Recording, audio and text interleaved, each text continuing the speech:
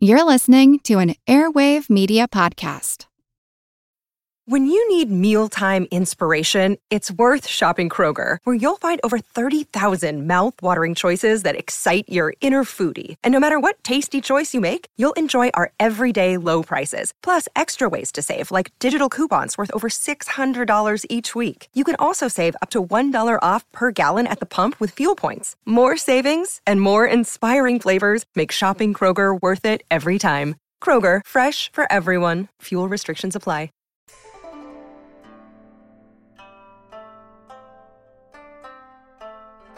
Hello, and welcome to the History of China. Episode 90, Monkey Business. Let me begin by wishing each and every one of you a happy Spring Festival and Chinese New Year. As I mentioned at the end of last episode, as of this recording, it will now freshly be the Year of the Monkey. So break out your bananas, climb up a tree, and get ready for some fun. Because today we are taking a break from Empress Wu, Emperor Gaozong, and the Tang Dynasty altogether to bring you something completely different. And if, before we launch in, you either just got started listening after the last Chinese New Year show I put out, or just plain forgot, I'll direct you all the way back to episode 11 for the ins and outs of the Chinese lunisolar calendar and the heavenly stems and all that. Go ahead, I'll wait. Okay, all caught up? Great. So now that you know all about exactly how and why it is the Year of the Monkey, today we are going to focus on the most famous monkey in Chinese history, Sun Wukong, the Monkey King, and his adventures with his master, the Buddhist monk Xuanzang, on their holy quest to the far west. Following that, we will take a look at the actual journey of the historical Xuanzang, and see how 16th century author Wu Cheng'en really didn't need to go adding in fantastical creatures and mythical beasts to make the story compelling at all. First things first, though, a correction for episode 89, brought to you by none other than Nate Ledbetter of the Samurai Archives podcast. Nate pointed out to me that my analysis of the reasons for Tang China thrashing the Japanese military in 688 was critically wrong in one key respect, namely that me saying that it had anything to do with daimyo, which was off by about 700 years. In the words of former Governor Rick Perry, whoops. Nate then gave me a great analogy for the conflict. Yamato Japan was much like Iraq right before the Gulf War.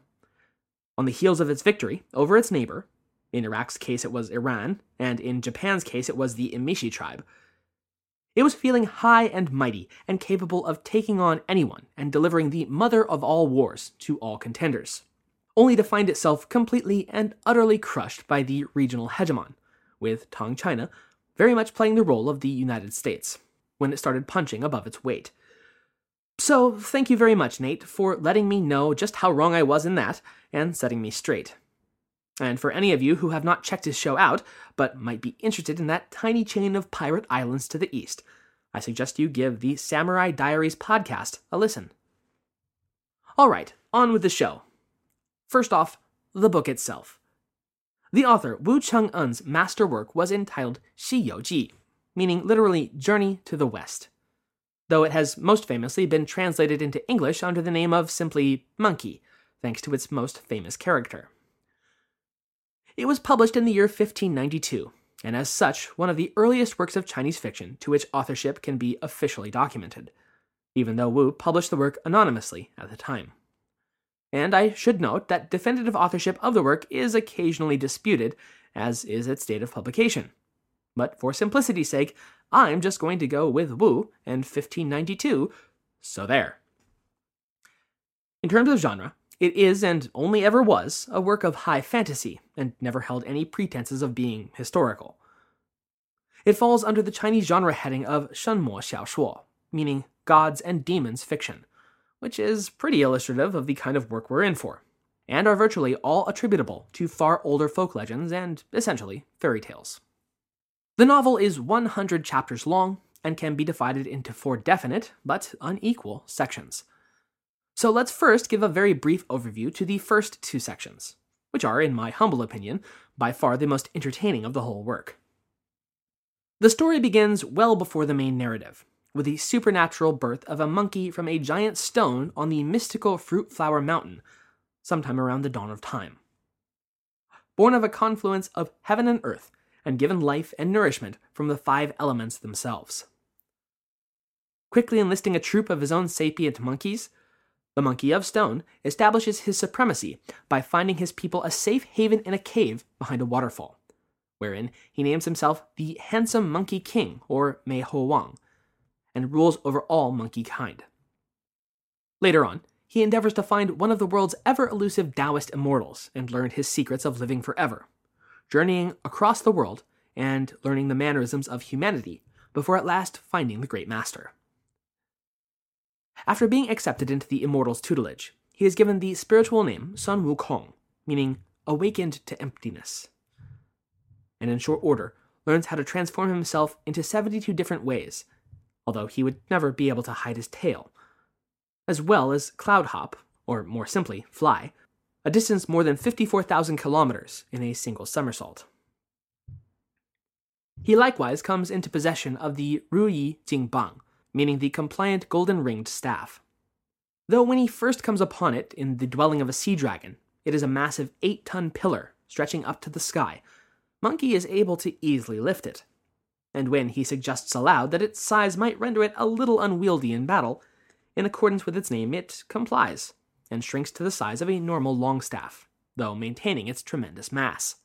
Thereafter, Sun Wukong discovers that the staff will grow or shrink, and even fight on its own, exactly as he wishes it. And when not in combat, he typically keeps it the size of a pin and tucked behind his ear.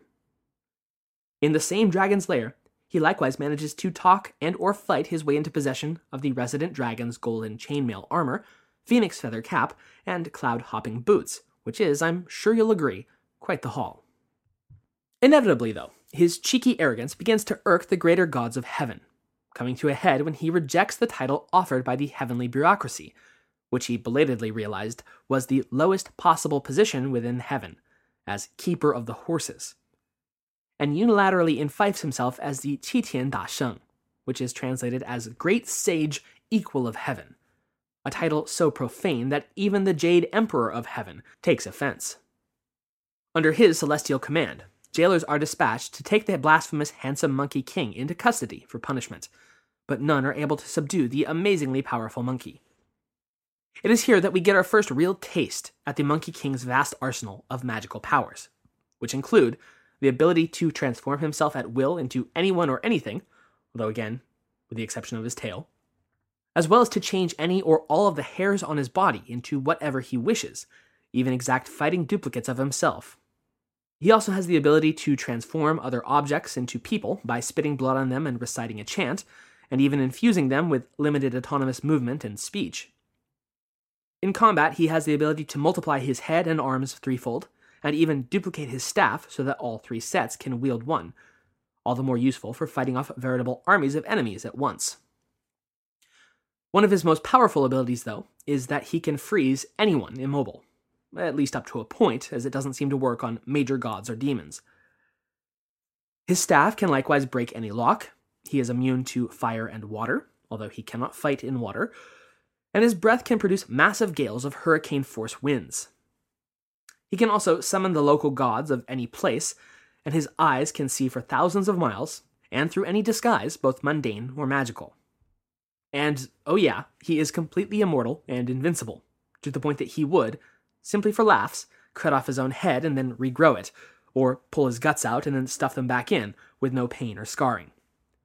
Sun Wukong is basically if you gave your 11-year-old brother a D&D character creation sheet, but then forgot to tell him that he could only have a limited amount of ability points or skills, which is to say, ridiculously overpowered. Resigned, the Jade Emperor relents and appoints him the guardian of the heavenly peach orchard, whose golden fruits blossom only once every 3,000 years. When they do, Monkey promptly gorges himself on the celestial fruit, and unknowingly grants himself true immortality and even more power, because of course it does.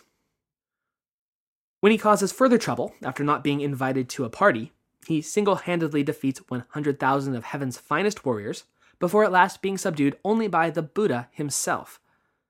Buddha wagers with the monkey that he cannot escape his grasp, to which Monkey scoffs and immediately flies to the very edge of the world, which is marked by a vast pillar, deeming it as such.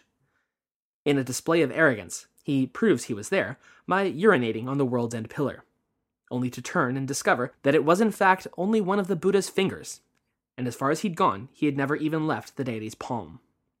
Sufficiently annoyed at the monkey's impudence, Buddha imprisons him within unbreakable locks underneath a mountain sealed with the mystical Buddhist mantra, Om Mani Padme Hum, where he would be forced to remain in penance for 500 years. Flash forward, wouldn't you know it, 500 years, and boom, we are in the year 629, smack dab in the middle of Emperor Taizong of Tang's reign. The monk Xuanzang, also known by the title he would ultimately earn, Tripitaka, had been selected by one of the subordinates of the great Buddha, the Bodhisattva Guanyin, who, if you happen to be a big Sanskrit fan, you might know better as Avalokitesvara, but I'm going to stick with Guanyin. Guanyin will make repeated appearances across the course of the book, to inevitably pull the forming party out of whatever hopeless situation it might have gotten itself into. More than a little deus ex machina, yes, but in a book literally about gods and demons, perhaps that can be forgiven. As the goddess of mercy and compassion, she was instructed to find someone who might make the journey to India and bring the sutras of transcendence and goodwill back to his homeland, which the Buddha had found to be rife with hedonism, promiscuity, and sin. And as it would turn out, monk Xuanzang fit the bill to a T. Duly appointed by heaven, the monk sets off on his own into the wild unknowns of the western expanses atop a white horse, who he did not know was actually a banished water dragon in disguise and sent to aid him by heaven, but since the horse never says anything, nor does anything but serve as basically a trusty steed, that's all there really is to say about him. Xuanzang knows only that heaven will guide and protect him on this dangerous quest, because hey, Guanyin told him so. To that end, the Bodhisattva journeyed to the Monkey King Sun Wukong's mountain prison and offered him terms. Agree to serve and protect the monk on his quest, and he would be released from his bonds. Monkey, of course, agrees readily, but Guanyin is no fool. Knowing that a being as smart and dangerous and just plain tricky as Sun Wukong would be all but impossible for a mortal to control or bend, she secretly gives monk Xuanzang a golden headband and instructs him that if he can trick his unruly monkey guardian into putting it on his head, he will be able to exert control over his actions through a special Buddhist chant. Sun Wukong quickly discovers the not well hidden at all band, and, as expected, is enthralled by its shiny golden luster. Against Xuanzang's light protestations, a nice little reverse psychology there, Monkey tries the band on anyway, and admires how well it suits him.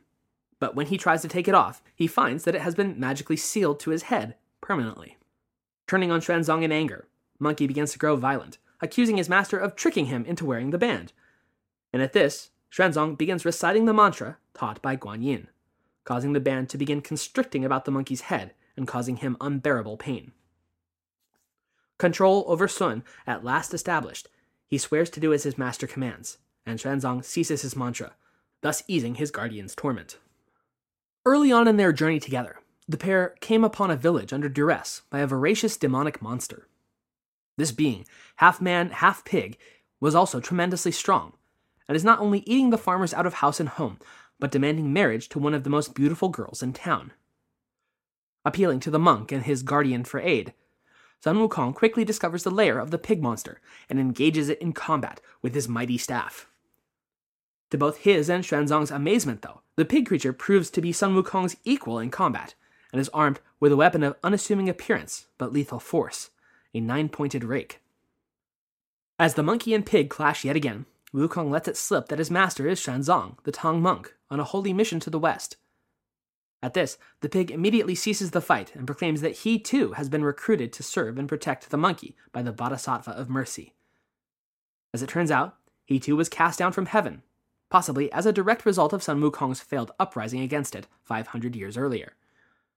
But before his downfall, he had served as the Marshal of the Heavenly Canopy and commanded a force of 80,000 heavenly soldiers. However, at a banquet, he had drunkenly made a pass at the goddess of the moon, Chang'e, and his sexual harassment of the high goddess had resulted in him being sentenced to 1,000 lifetimes of tragic loves. Through a mishap, however, his essence had fallen into a pigsty, where he had been reborn as the man-eating pig creature he lived as now. Like Wukong, he too had accepted Guan Yin's offer of clemency and atonement in exchange for service to Xuanzang. To this, Xuanzang accepted him as his second disciple and guardian, but made the pig promise to reform his gluttonous eating and sexual habits in compliance with the Buddhist dietary and moral codes, to which Pig agreed. At this, Xuanzang gave him the nickname Zhu Bajie, meaning the Pig of the 8 Commandments, to remind him of his restrictions and not to succumb once again to physical excess. The final member of the party to be found would appear in Chapter 22, when the trio hear tell of a demonic ogre made of sand and laying claim to the Liaosha River, or the River of Flowing Sands, and devouring any who would dare to cross it. As before, Sun Wukong rushes off to crush this enemy, and what he finds is a grisly sight to behold indeed. A terrible ogre, bald in the head but with a blood-red beard, and bedecked about his neck with a necklace of 9 human skulls, those of 9 previous religious pilgrims who he had already devoured, but when their bones floated on the river rather than sink, since they were sanctified, he grew delighted and strung them together to play with them when he was bored. The terrible ogre wielded a fearsome weapon, a monk's spade, which is a long staff tipped on one end with a sharpened flat blade, hence the name spade, and on the other end a crescent blade like a moon. When Wukong engaged the ogre in battle, once again he proved surprisingly powerful, and was able to stave off the monkey's assault long enough to dive beneath the river where he lived and hide, since again Wukong could not fight underwater. And once again, upon learning that this particular monk was Xuanzang, he reveals that he, too, has pledged himself to the Bodhisattva to serve as the monk's guardian, as penance for the grave crime he committed while in heaven, centuries ago. In his case, breaking the vase of a Queen Mother of the West, for which he was banished and rendered this terrible creature. Once again, taking the demon as his disciple, Guan Yin dubs him Sha Wu Jing, though he is most commonly referred to as Sha Sheng, meaning the sandy monk. With the party at last complete, after all, we've now got a rogue, a tank, a monk, a priest, and a mount, after all, the story then launches into its third, longest, and by far most skippable section, chapters 23 through 99, which detail the episodic adventures of the party thus formed, which inevitably consists of 81 instances of Xuanzang getting himself captured or otherwise into trouble, and his guardian's attempts to rescue him, all, ultimately, spectacularly successful. Hijinks ensue. I'm Jane Perlez, longtime foreign correspondent and former Beijing bureau chief for the New York Times. I've been a foreign correspondent in lots of places: Somalia, Indonesia, Pakistan, but nowhere as important to the world as China. I mean, China is not dropping anti-democratic paratroopers into Montana. But of course, we did see things like the weather balloon / spy balloon riveting the whole country for a week. This is Face Off, an 8-part series in which we'll take you behind the scenes to key moments in the tumultuous US-China relationship. We'll speak with a diplomat, a spy, a tech reporter, a US admiral, even Yo-Yo Ma. Plus, my pal and noted China historian Rana Mitter joins the conversation. We'll look at what's driving the two nations apart and explore whether anything can help bring them back together. Face Off launches April 9th. Finally, the denouement of the final chapter, which very briefly describes the return journey upon its successful completion and the divine rewards meted out to the party for their efforts. Xuanzang and Sun Wukong are enshrined as newly enlightened Buddhas in their own right, Xuanzang as the Buddha of sandalwood merit, and Wukong as the Buddha of victorious battles. Sha Wujing is rewarded by being transformed into the golden-bodied Arhat, which is essentially a saint who has achieved nirvana, and Zhu Bajie, though greatly improved, is still too much of a slave to his baser urges to have achieved enlightenment. So he receives the lesser reward of becoming the cleaner of the altars, meaning that he could eat all the excess offerings left. Oh yeah, and the horse, who again was actually a banished dragon. For his service, he was allowed to reclaim his position in heaven in his true serpentine form. And so ends The Journey to the West as a book, though it has gone on to be told in television series, major motion pictures, and yes, even Japanese anime, most famously inspiring the Dragon Ball Z series, what with its main character's name, Son Goku, being the word-for-word translation of Sun Wukong. Monkey Demon King, Super Saiyan, Who'd have thunk? But this is a history show, and so let's launch past the legendary novel and delve into the grains of truth from which this yarn was spun. The monk Xuanzang was, as we've noted a few times already, a historical figure of the early Tang dynasty, and he did indeed make an arduous pilgrimage to the west and back again. He was born in the year 602 in a town called Goushi, near the empire's then capital, Luoyang, as the youngest of 4 sons. For generations prior, his family, the Chen family, had been renowned for its scholarship, high education, and official positions, stretching back as far as the court of the Eastern Han dynasty. And young Xuanzang, whose birth name was either Chen Yi or Chen Hui, was no exception. In spite of his Confucian upbringing, and his apparently natural aptitude for its strictures, Xuanzang, even from an early age, expressed interest in following the path of one of his elder brothers into Buddhist monastic life within the temple at Luoyang. When his father, an ardent and conservative Confucianist himself, died in 611, he was at last able to make good on his desire and journey to Luoyang, where he lived with his elder brother at the Jingtu Monastery for some 5 years, studying the various schools of Buddhist thought before ultimately favoring that of the Mahayana. By the year 615, Xuanzang felt ready to take up his monastic vows and formally enter the Buddhist order. Typically, this kind of request would have been declined, since he, still just a child of 13, was too young. Nevertheless, because of the boy's deep aptitude and breadth of scriptural knowledge, he was apparently something of a wunderkind and able to instantly memorize any scripture put before him. The abbot of Jingtu Monastery, Zhang Shangguo, made an exception and admitted him into the holy order. He and his brothers' continued studies, however, would be catastrophically interrupted by the collapse of the Sui dynasty only 3 years later in 618, prompting their flight from Luoyang entirely. At first they made their way to Chang'an, seeking refuge within the newly proclaimed Tang capital, but soon thereafter left it and the north behind entirely, venturing down to the southern stronghold of Chengdu in Sichuan. Within the monastery there, the 2 Chen brothers studied for a further 3 years, whereupon in 622, young Xuanzang was at last fully ordained as a monk at age 20. Yet as he continued his studies, he began to grow increasingly dissatisfied and, well, distraught over the seeming contradictions between the multiple translations of even the same sutras. Obviously, something critical had been lost along the Silk Road, as the Buddha's messages had made their way to China from India. From the history of Xuanzang, quote, "There was no single standard version of the scriptures. This was because the translations of that period were mostly done by foreign monks from India and elsewhere.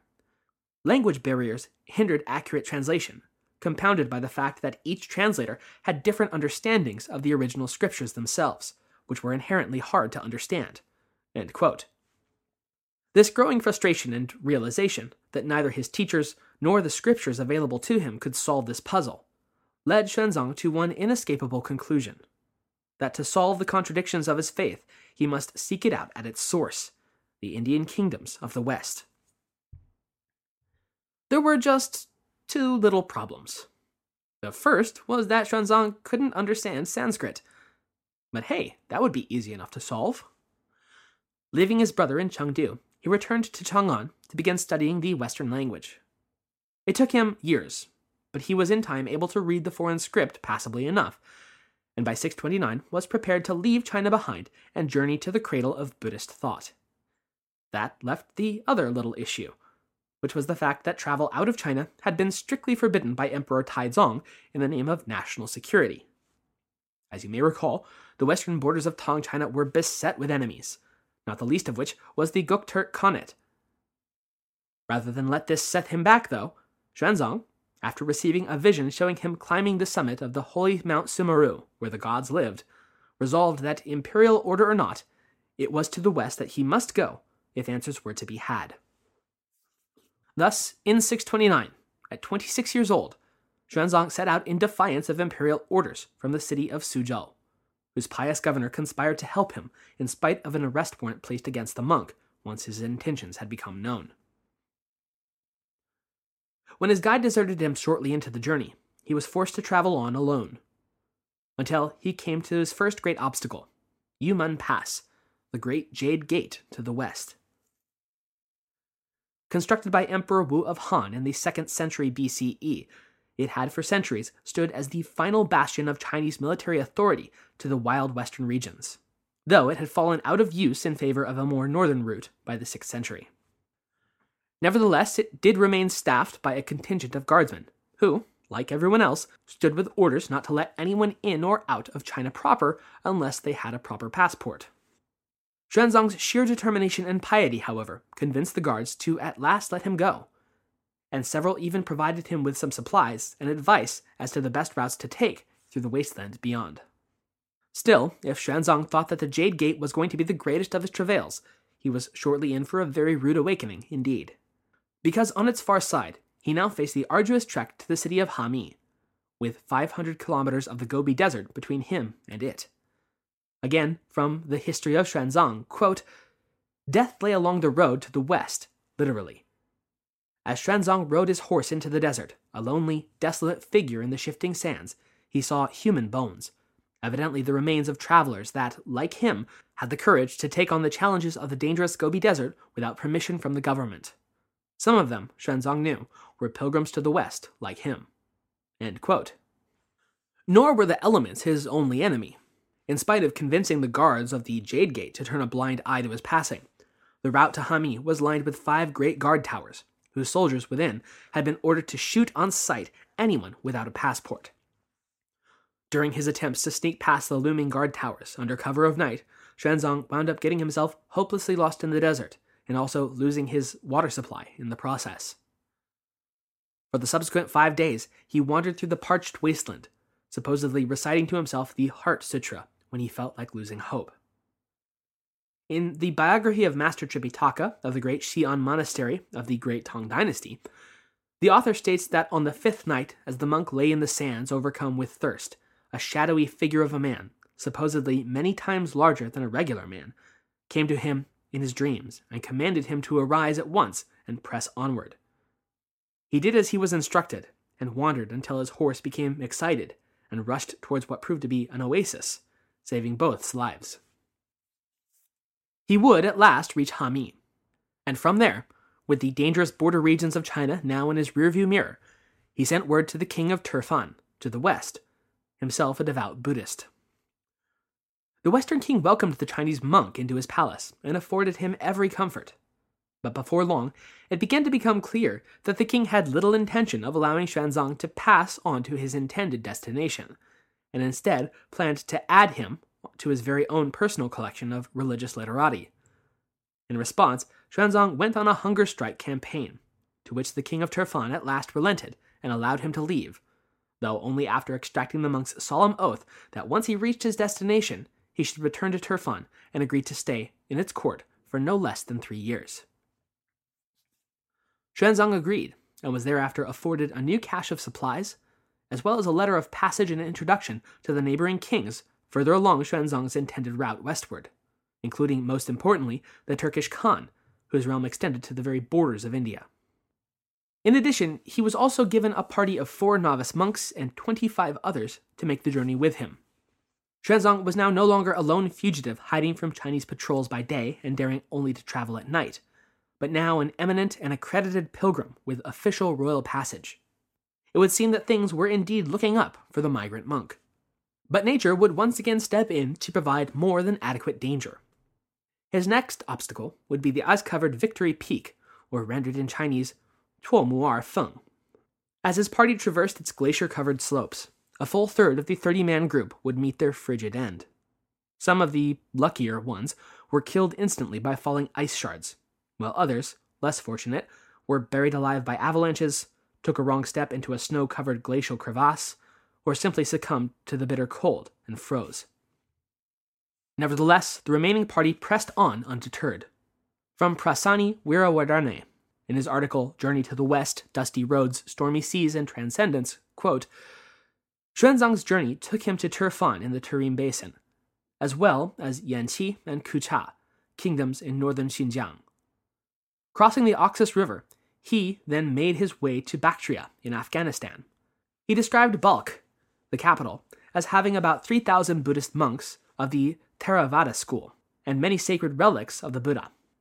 It was also during his time in Balkh that he would come into possession of the Buddhist scripture Mahavibhasa, a work traditionally attributed to Buddha himself, and one of the great works Xuanzang would ultimately bring back to China to translate. Further on, at Bamiyan, he saw the two famous standing colossi of the Buddha, and a 1,000 feet long reclining statue. When Xuanzang visited it, Bamiyan was an outstanding center of the Gandharan school of Buddhist art. End quote. As an aside, the Bamiyan Buddhas, already world-famous cultural artifacts for a millennia and a half, were tragically made all the more famous when they were destroyed in 2001 by the Taliban. In modern Uzbekistan, Xuanzang's party met the great Khan of the Turks at Tokmak, who held a great feast with the Chinese monk and commended his efforts. Further southwest, he passed to the Uzbek capital, Tashkent, and west as far as Samarkand, then controlled by the Persians, before turning southeast toward India itself. His path would take him through Kapisi, about 60 kilometers north of modern Kabul, and onward toward Adinapur, which is modern Jalalabad, Pakistan, where he considered himself to have at last reached India proper in the year 630. Though he had reached his destination, he pushed onward, intent on finding the seat of Buddhism in this faraway land. But first, he would have to journey through the bandit-held Khyber Pass, a journey that would almost kill him. The records tell of several of these close shaves in the area, though there is one particularly enthralling tale. This time, a group of river outlaws was intent not only on robbing them, but of offering up a human sacrifice to their gods. Xuanzang, as a young, fit, and handsome specimen, fit the bill perfectly, and they made ready their sacrificial altar. To this, Xuanzang only closed his eyes and meditated while awaiting his fate, and began quietly and peacefully chanting the name of the Bodhisattvas.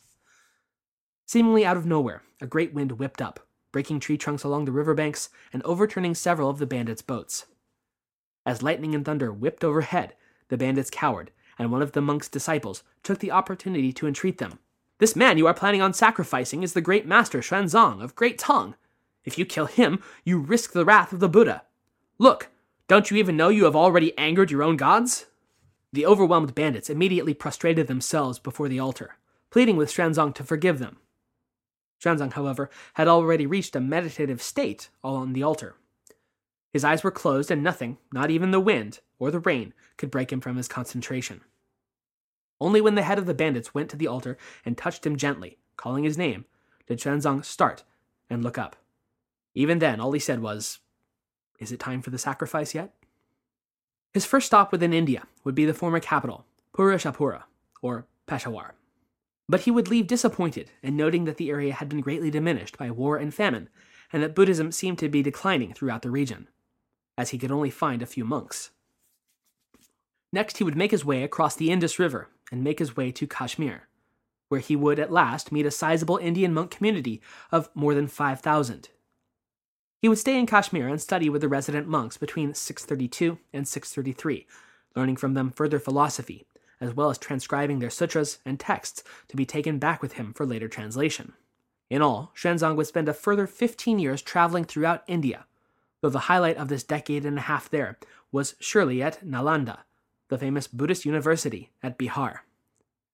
There, under the guidance and approval of his mentors, he would ultimately pen the Huizong Lun, or the Treatise on the Harmony of the Principles, which sought to synthesize the realistic doctrine of the real and the idealistic doctrine of the mind only.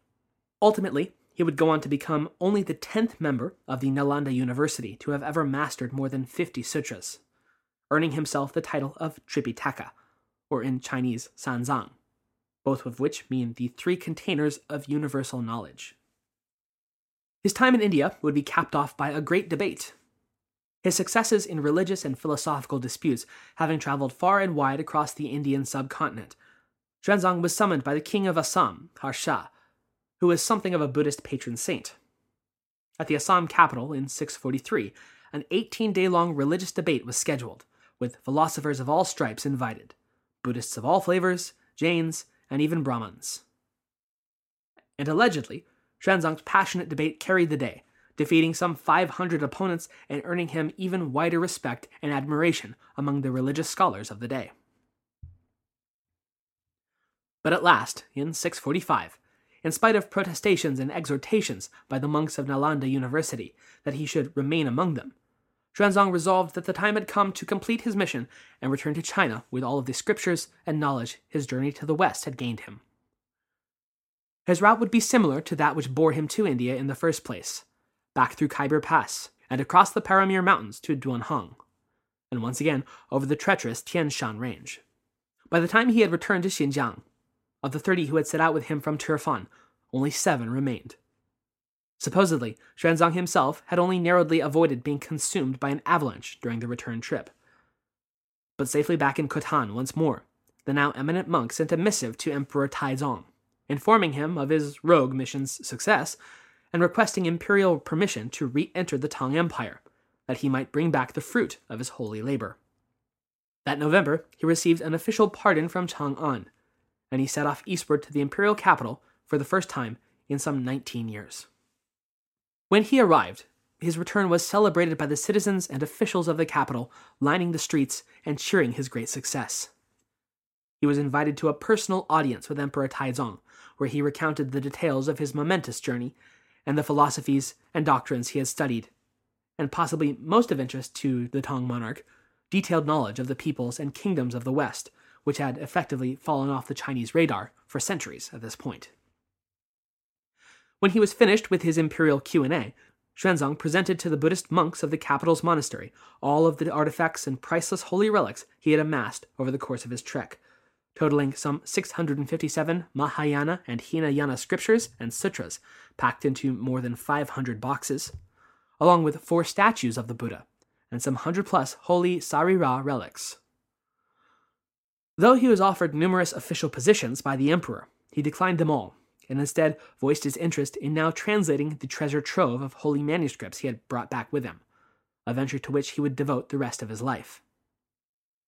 Still, Taizong had one further request, that he take the time to write a detailed account of all the politics, economies, cultures, and geography he had encountered on his odyssey to the vast unknown West, a work that would ultimately become one of Xuanzang's greatest works, the Da Tang Xiyu Ji, or the Great Tang Records on the Western region, a 12-volume work spanning more than 120,000 characters and detailing some 110 contemporary countries and kingdoms.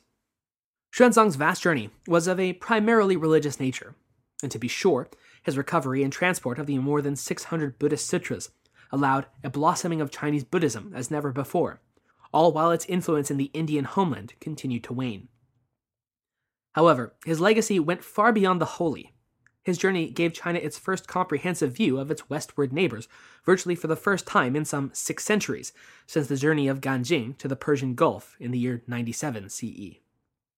Moreover, his records preserved the cultures and political systems of numerous societies that would have otherwise been lost to time. His work translating the sutras he carried back with him would last until his death in 664, at the age of 63, and he remains one of the most important translators for early Chinese Buddhism, though, to be fair, the earlier translator Kumarajiva is still typically thought of as the better and less cumbersome author, when the two have overlapped. His own studies and teachings, and commentaries, would go on to found the Faxiang school of Buddhism, which, though relatively short-lived in its own right, would percolate into its more successful sister schools of Chinese Buddhist thought, especially in terms of karma, rebirth, perception, and consciousness. And all of that without a monkey demon god or a flesh-eating pig monster. And so, as with the Songzang master, Xuanzang, we too have come to our journey's end today. Next time, though, we will be delving right back into the main narrative, with Taizong's grandson nominally coming to power as the emperor of the Tang, but the Empress Dowager Wu will have plans of her own to fundamentally upend the social and political order of the Middle Kingdom, and place herself on its throne. So, until then, once again, happy Year of the Monkey, and thank you for listening.